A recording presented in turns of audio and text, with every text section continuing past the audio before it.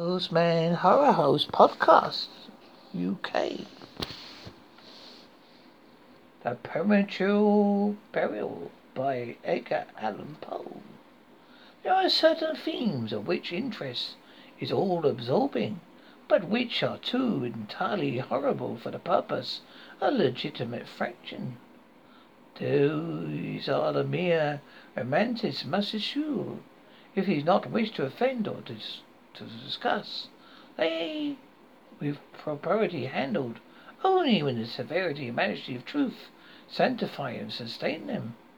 We feel, for example, the most intense and pleasurable pain over the accounts of the passage of Virginia, of the earthquake at Lisbon, of the plague of London, a massacre of St. Boniface, or the stifling of the 123 prisoners in the black hole at Calcutta. But these accounts, it is the fact, it is the reality, it is the history which excites, and as inventions, we regard them with simple abhorrence. I have mentioned some prominent and august calamities on record, but these is its extent, but less the chapter of the calamity which so vastly impresses the fancy. I need not remind the reader that from the long and weird catalogue of human miseries, I might have select many individual instances more repellent with essential suffering than any of those vast generalities of disaster. The true wretchedness indeed, the ultimate woe, is peculiar but diffused. That the ghastly extremities of agony endured by man the unit, and never by man the mass. For this let us thank a merciful God. To be buried alive is beyond question the most terrific of those extremities which has been ever fallen of the lot of mere mortality. That is a frequency very frequently so fallen will scarcely be denied by those who think. The boundaries that divide life from death are the best shadowy and vague. Who shall say where one ends and where the other begins? We know that they were diseases in which occur total cessations of all the apparent functions of vitality, and yet with these sensations are merely suspensions properly so called. There are only temporary pauses in them incomprehensible mechanisms. A certain period elapses, and some unseen, mysterious principle again sits in the motion of magical pinions and wizard wheels. The silver cord was not for ever loosened, but had grown irreparably broken. But where, meantime, was the soul? Apart, however, from the inevitable conclusion, a priori, what might produce such effects, that the well-known occurrence of such cases of splendid emanation might naturally give rise now and then to premature interments. Apart from this consideration, we have the direct testimony of medical and only experience to prove that a vast number of such interments have actually taken place. I might refer at once, if necessary, to 100 well-authenticated instances of one of a very remarkable character, which the circumstances may be fresh in the memory of many of my readers, occurred not very long ago, in the neighbouring city of Baltimore, which is occasionally a painful, intense, and bodily extended excitement. The wife of one of the most respectable citizens, a lawyer of eminence and a member of the Congress, was seized with a sudden and uncontrollable illness which completely buffeted the skill of her physicians. After some suffering she died, or was supposed to die. No one suspected, indeed, or had reason to suspect, she was not actually dead. She presented all the ordinary appearance of death. Her face assumed the usual pinched and sullen outline. Her lips were the usual purple pallor. The eyes were lustreless. There was no warmth. Pulsation had ceased. For 3 days the body was preserved unburied. during which it had acquired a stony rigidity. The funeral, in short, was hastened on account of the rapid advance of what was supposed to be decomposition. The lady was deposited in her family vault, which for 3 subsequent years was undisturbed. At the expiration of its term, it was opened for the reception of a sarcophagus.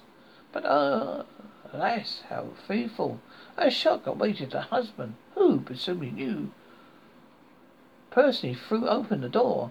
As its portal swung outwardly back, some white apparel object fell rattling within his arms. It was a skeleton's wife, in yet a mounded shroud.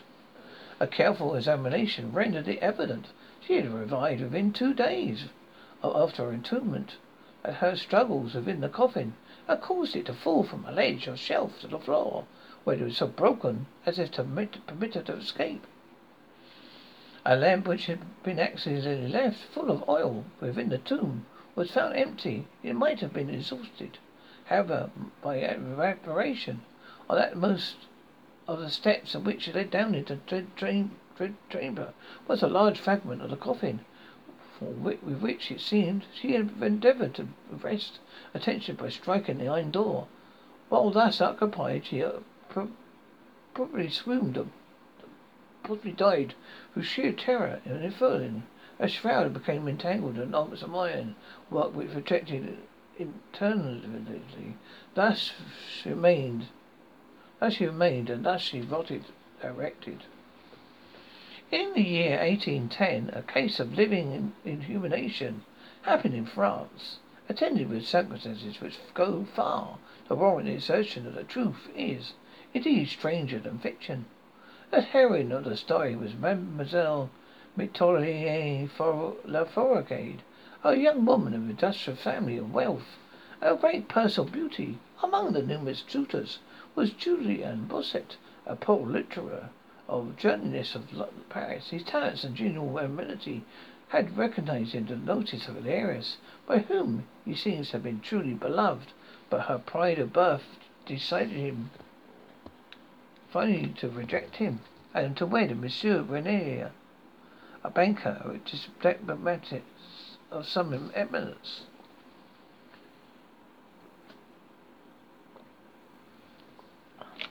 After the marriage, however, this gentleman neglected, perhaps even more probably ill-treated her. Having passed her with him some wretched years, she died. At least her condition so closely resembled death as to deceive every one who saw her.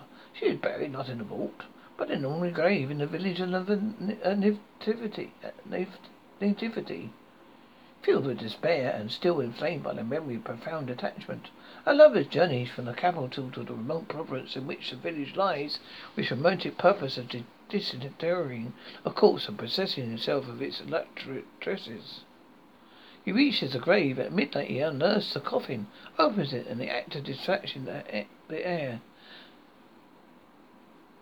When he is arrested by the unclosing of the beloved eyes, in fact,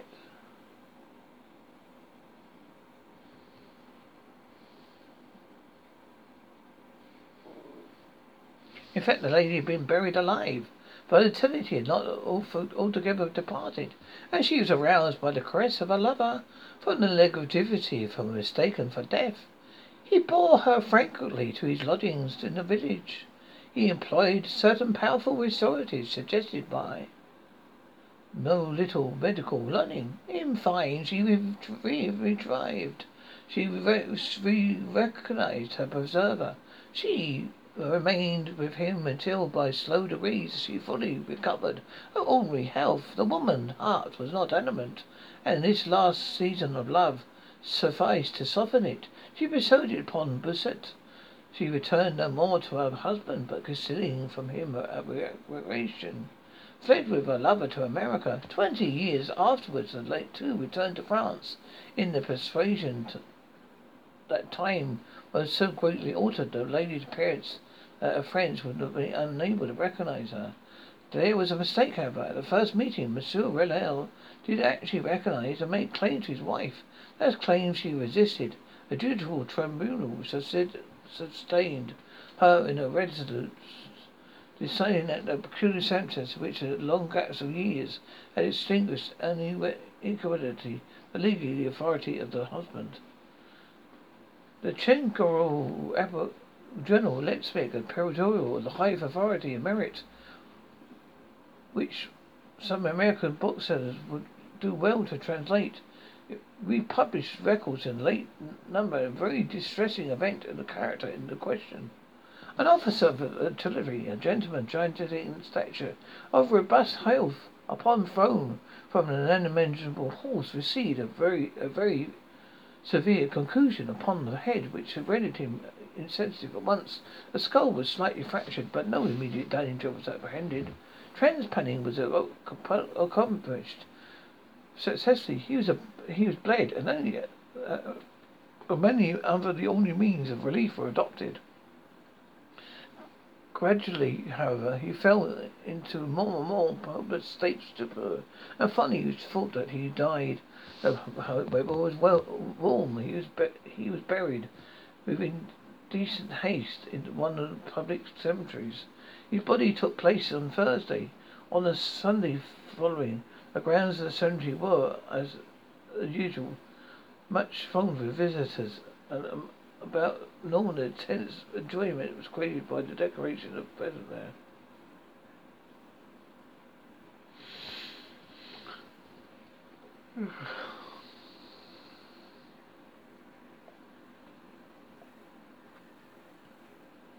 And an officer of artillery, a man of genetic danger, robust enough, upheld for being thrown from an unimaginable force, received a very severe concussion upon his head, which rendered him insensible at once.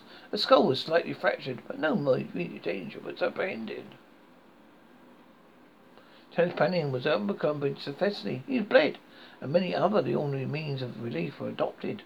Gradually, however, he fell in a more and more hopeless state of stupor, and finally he thought that died. The weather was warm. He was buried with instant haste in one of the public cemeteries. His funeral took place on Thursday. On Sunday following, the grounds the cemetery were, as usual, much thronged with visitors. About noon, an intense excitement was caused by the declaration of a peasant that, while sitting upon the grave in the office, he directly felt commotion of the earth, occasioned by some struggling beneath. At first, little attention was paid to the man's assertions, but this evident terror, with dogged obstinacy with which he persisted his story, had led their natural effect upon the crowd. Bays had currently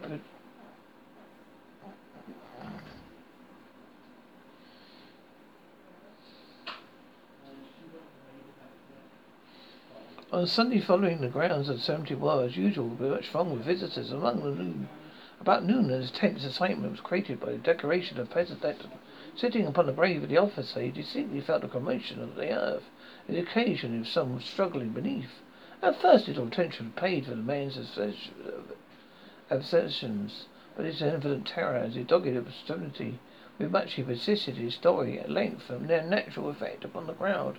Spades were hurriedly procured, and the grave, which was extremely shallow, within a few minutes so far thrown open, the head of its occupant appeared.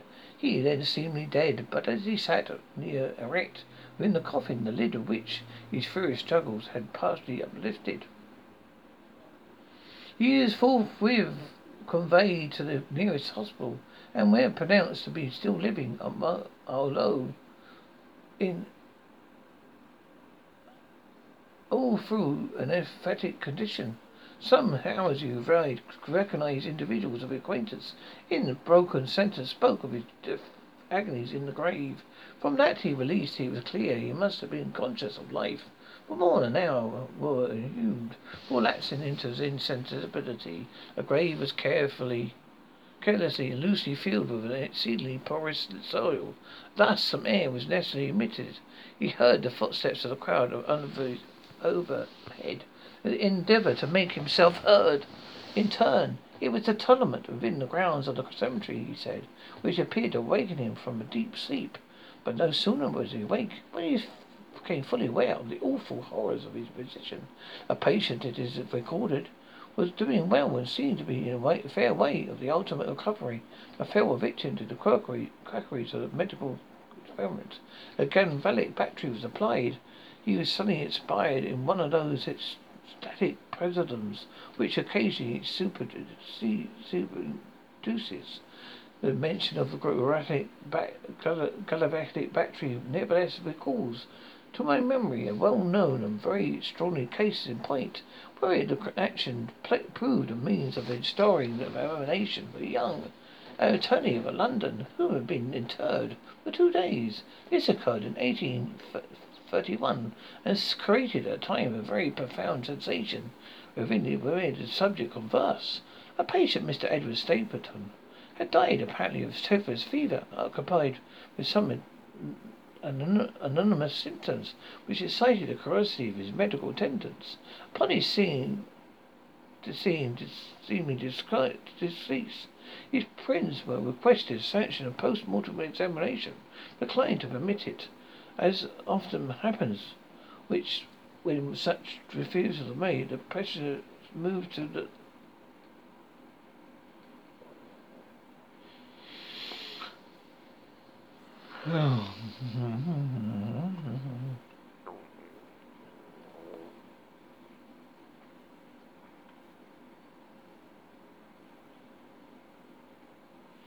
A patient, Mr. Edward Stapleton, had died apparently of typhus fever, accompanied with some ominous symptoms, which excited the curiosity of his medical attendants. Upon his seeming decease, his friends were requested to sanction a post-mortem examination, but declined to permit it. As often happens when such refusals made, the petitioners resolved to disinter the body and dissect it at leisure in private. Arrangements were easily effected from some of the numerous corpses of body snatchers and Metro London bounds. Upon the third night after the funeral, the supposed corpse was unearthed from a grave 8 feet deep. I deposited in the opening chamber of one of those private hotels. An incision of some extent been actually made in the abdomen, when the flesh and decaying appearance of the subject suggestive of an application of the battery. One experiment succeeded another. The customary effects of superseded with nothing to characterize them in any respect, except upon me on 2 occasions. One, the only degree of life-likeness of the converse action. It grew late. The day was about to dawn. It was thought expended. At length it proceeded at once to its inception. The student, however, was essentially serious, testing a theory of his own, and instead insisted upon applying the battery to one of the pectoral muscles. A rough gash was made, and the wire hastily brought in contact when the patient went with a hurried but quite obvious convulsive movement. Felt arose from the table, stepping into the middle of the floor, gazing about him uneasily for a number of seconds. Then spoke. What said was unintelligible, but words were uttered. The syllabation was distinct. Having spoken, he fell slowly on the floor. With some moments, all were paralyzed with awe, but the urgency of the case seemed restored with their presence of mind. It seemed that Mr. Stapleton was alive, although a swoon, upon his interpretation of either he revived was rapidly respond to health of the society of his friends, for whom, however, all knowledge of his friend's reconstruction was beheld.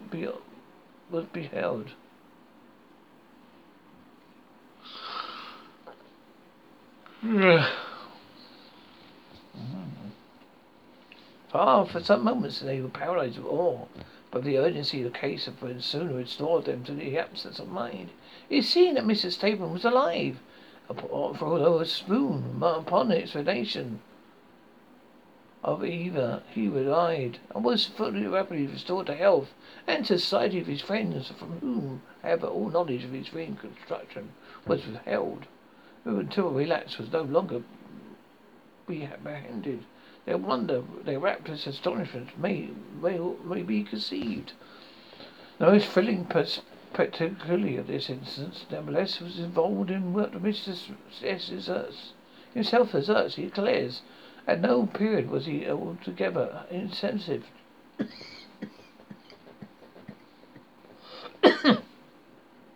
that the dully and confusingly he was aware of everything which happened to him from the moment in which he was pronounced dead by his physicians to that he fell swooning to the floor in hospital.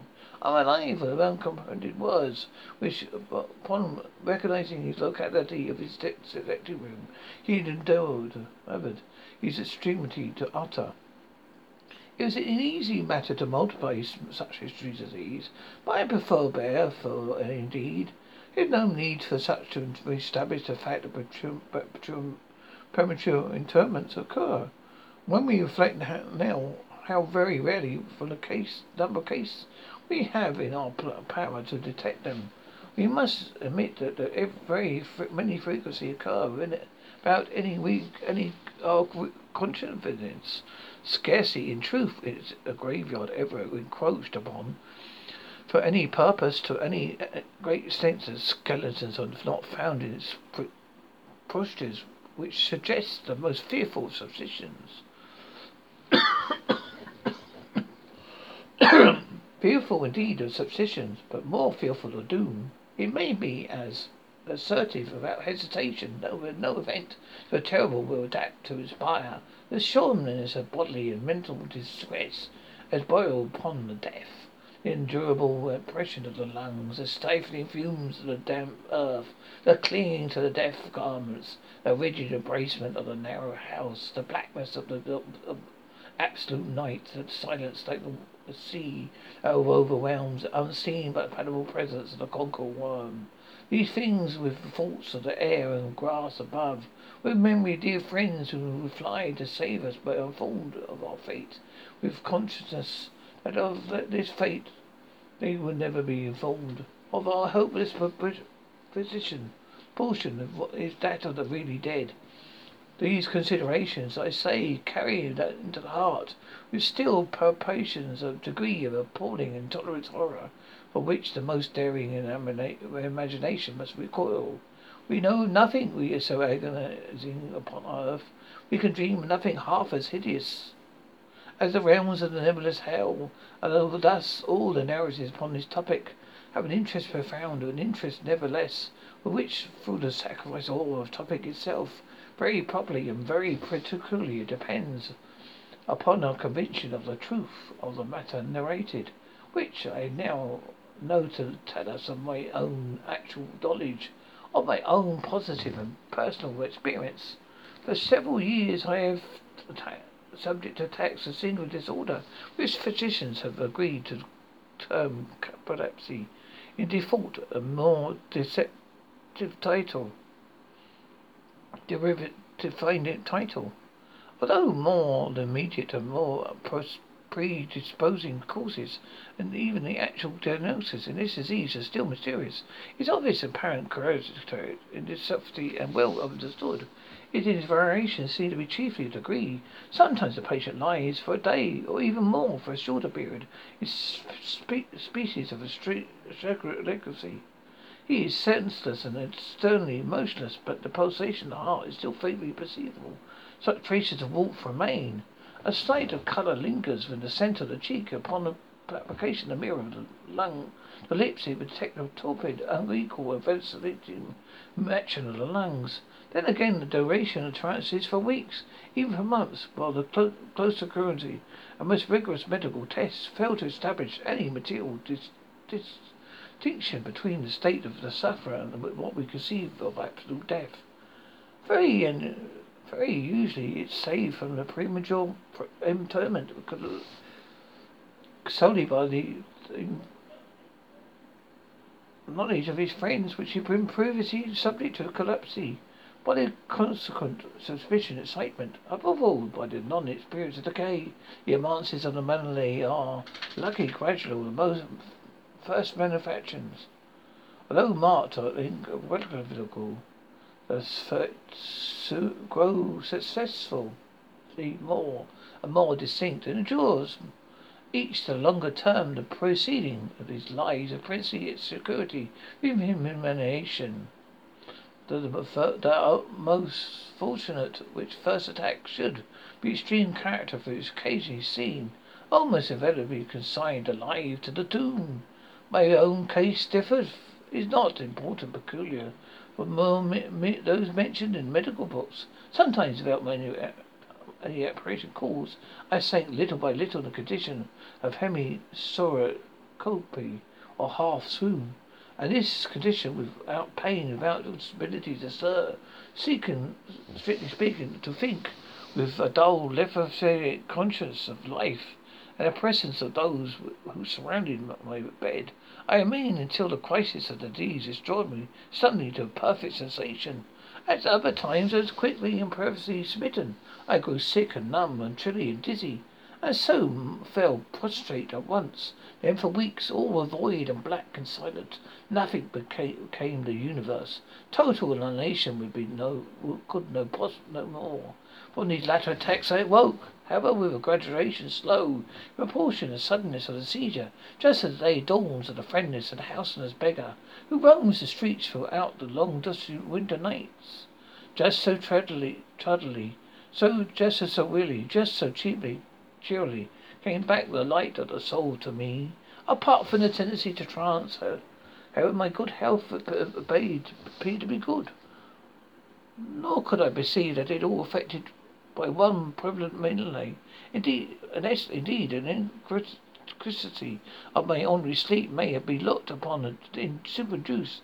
Upon waking from slumber, I could never gain at once through possession of my senses, almost remained for many minutes in much bewilderment and perplexity, the mental felicities of the general, but the memory of the essential being in condition of absolute obedience.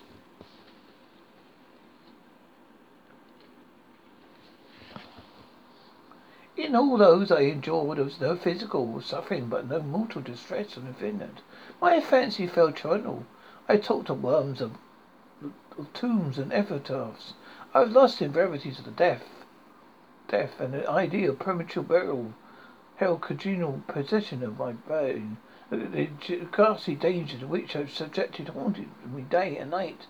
In the former, the torture of medication was excessive, in the later supreme. What grim darkness overspread the earth. Then the very horror of thought I shook of the quivering plumes upon the hearse. For the nature of endure wakeness no longer. It was a struggle I had consented to sleep, for I shuddered to reflect upon waking. I find myself the tenant of a grave. Then finally I sink into slumber. It is only to rush into the world of fantasians which while above which with vast stable overshadowing wing hovered predominant of any surfacial idea. From the innumerable images of gloom and lust oppress me into the dreams. I select for record but solitary vision. Methought I was immersed in the catapultic trance of more than usual duration, and profoundly suddenly there was an icy hand upon my forehead, an impatient, trembling voice whispering the word "arise" within my ear. I sat erect, the darkness total. I could not see the figure of him who had aroused me. I could call to mind neither the period at which I had fallen into the trance, nor the locality in which I lay. Why I remained motionless and busied in endeavours to collect my thought. A cold hand grasped me fiercely by the wrist, shaking it paternally within the gibbering voice said again, "Arise! Did I not bid thee arise? And who," I demanded, "art thou?"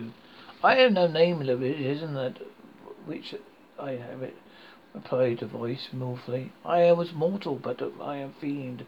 I am merciless, but I am pitiful. Thou feel that I shudder. My teeth chatter as I speak, yet I do not with the chilliness of the night within the end, but in this hideous, insufferable. Thou tranquil sleep. I cannot rest for the cry of those great agonies. These sights are more than I can bear. Get thee up, come with me to the altar of the night, and let me unfold to the grave. It is not the spectacle one will behold.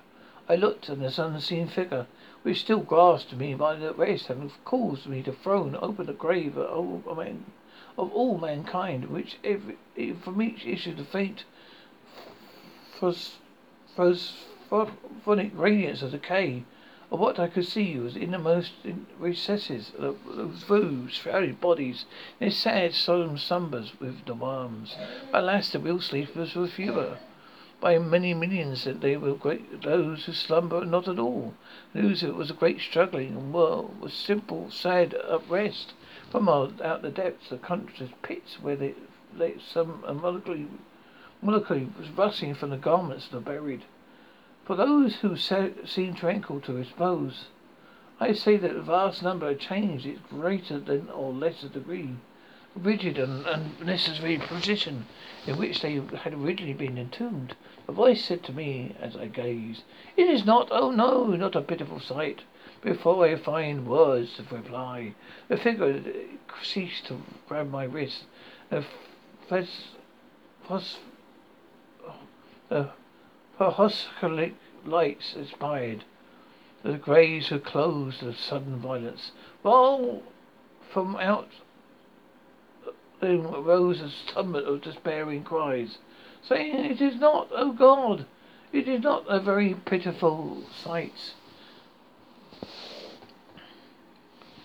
Fantasies which, presenting themselves at night, extended their horrible, terrific influence far into my waking hours. My nerves came through and stung. I fell a prey to paternal horror. I hesitate to ride or to walk or to indulge in any exercise that might carry me from home. In fact, I no longer trust myself out of immediate presence of those who are aware of my progress of capacity, least falling into one of my unusual fits.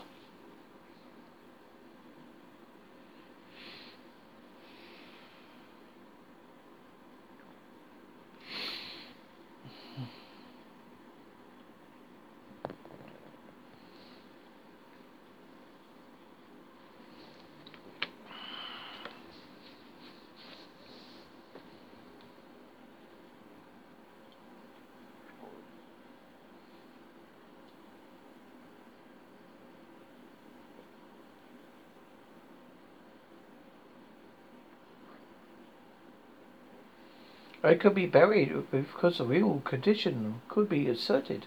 I doubted the care, the frequency of my dearest friends. I dreaded that, in some trance of more than cursory deterioration, it might be prevailed upon to regard me as irrecoverable.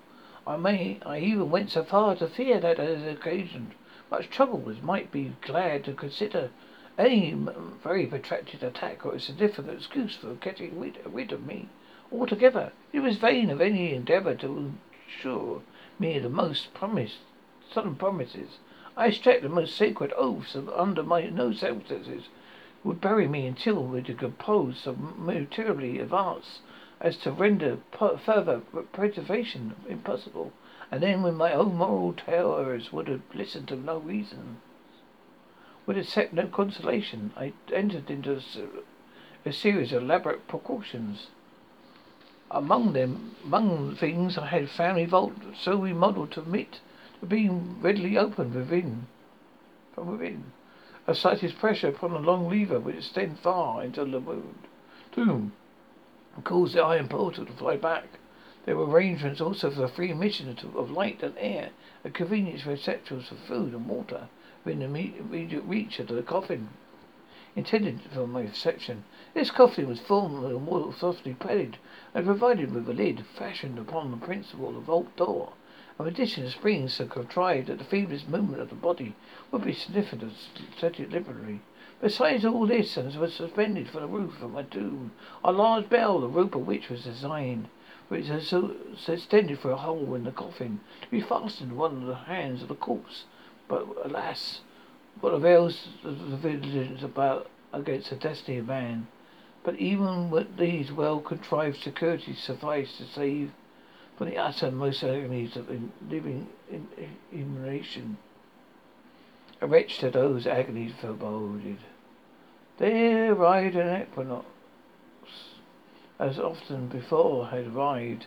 in which I found myself emerging in total unconsciousness, in the most feeble and indefinite sense of its existence.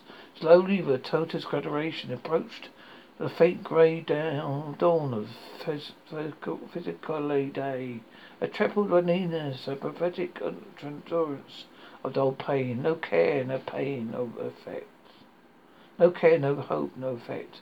Then, after a long interval, a ringing in my ears, then with a light still long, a prickling of tingling sensation of extremities within a seemingly eternal period of pleasurable coincidence, during which awakening feelings are struggling into the thought, then a brief resinking of non-entity, with sudden recovery. At length the sight, quivering of an eyelid and immediate upon electric hook of terror, deadly and inventant, which sees the blood in torrents from the temples of the heart. Now the most positive effect to think, now the most endeavour to endure, remember, now a particular and essence for success, now the memory is so far gained in domination, that in some measure I with consentiment of my state, I felt I am not awaking from morning sleep, I recollect I have been subject to catalepsy, and now, as last as my rush of an ocean, my submarine spirit is overwhelmed by one green danger, by the one spectral and ever-prevalent idea. For some minutes after this fancy possessed me, I remained without motion, and why? I could not summon courage to move. I did not make the effort which to satisfy my fate. And yet there was something at my heart which wished me to be sure despair, which to no longer species of recklessness ever calls into being. Despair alone urged me to, after long resolution, to lift the heavy eyes from my lids to my eyes. I lifted them. It was dark. All was dark. I knew I was fit. It was over. I knew the crisis of my disorder long past. I knew it's totally recovered and use of my original facilities. Yet it was dark, all dark. The intense and utter raylessness of the night indifferent anywhere. I endeavoured to shriek. My lips and my parchment tongue moved conversely together in an attempt. But no sound issued from the coronary lungs. The impression as far as the weight of some incongruent mountains grasped and palpated with the heart at every elaborate and struggling inspiration. The movement of the jaws in this effort to cry alone showed me that they were bound up, as usual, within the dead. I felt too I laid upon some hard substance, by something similar by my sides, but also closely compressed. So far I had not ventured to stir any of my limbs, which I finally threw to my arms. I had been lying at length with the wrist crust.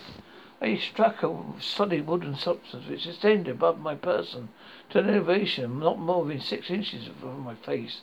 I could no longer doubt I reposed within a coffin at last.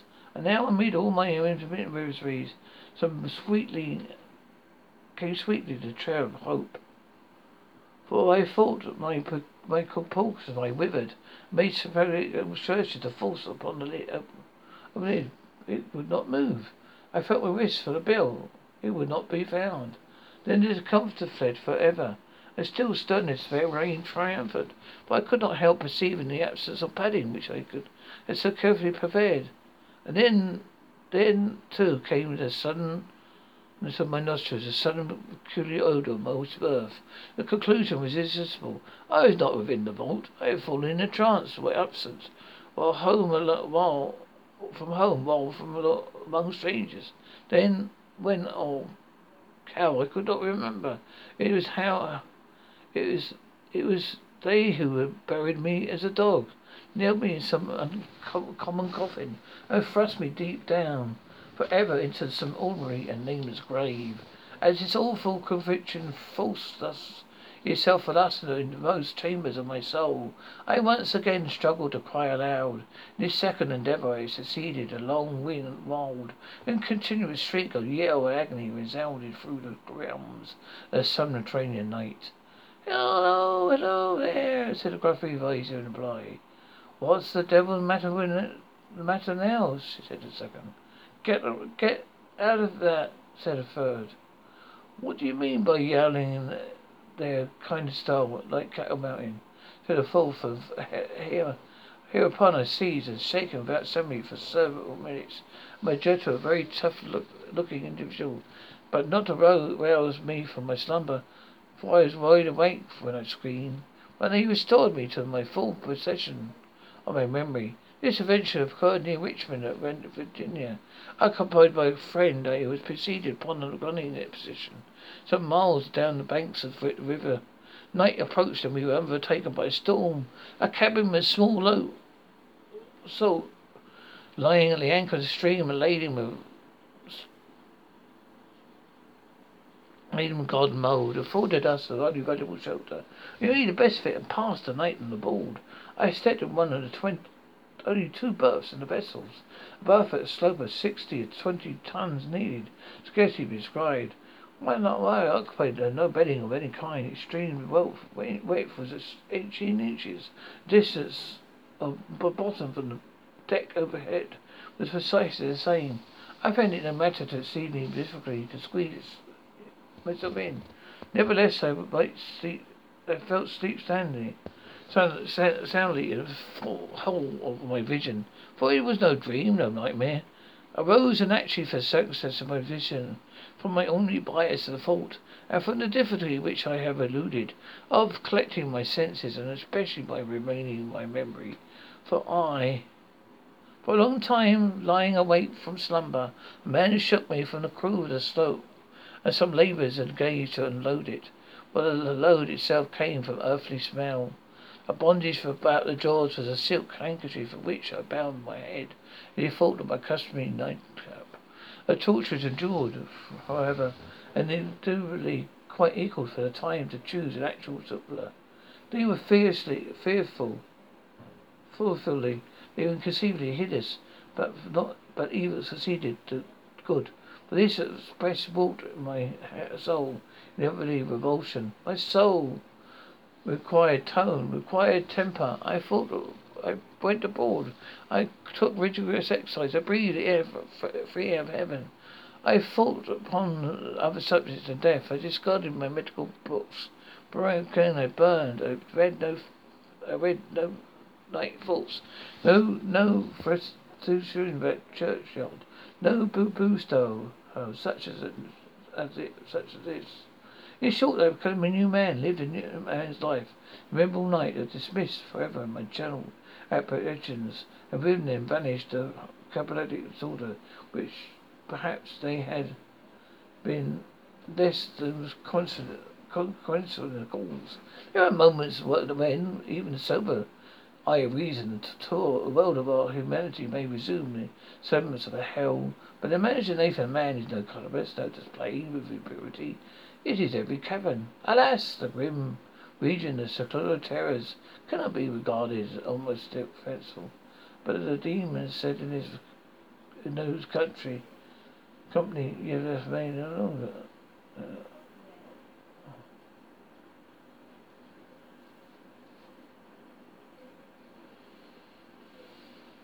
The tortures endured, however, the hereditary vehicle filled the time of the actual survivor. They were fearful, they were conceivably hideous, but of evil protected good. But their very excess of water, my spirit of venerable reverence. My soul acquired tone, acquired temper.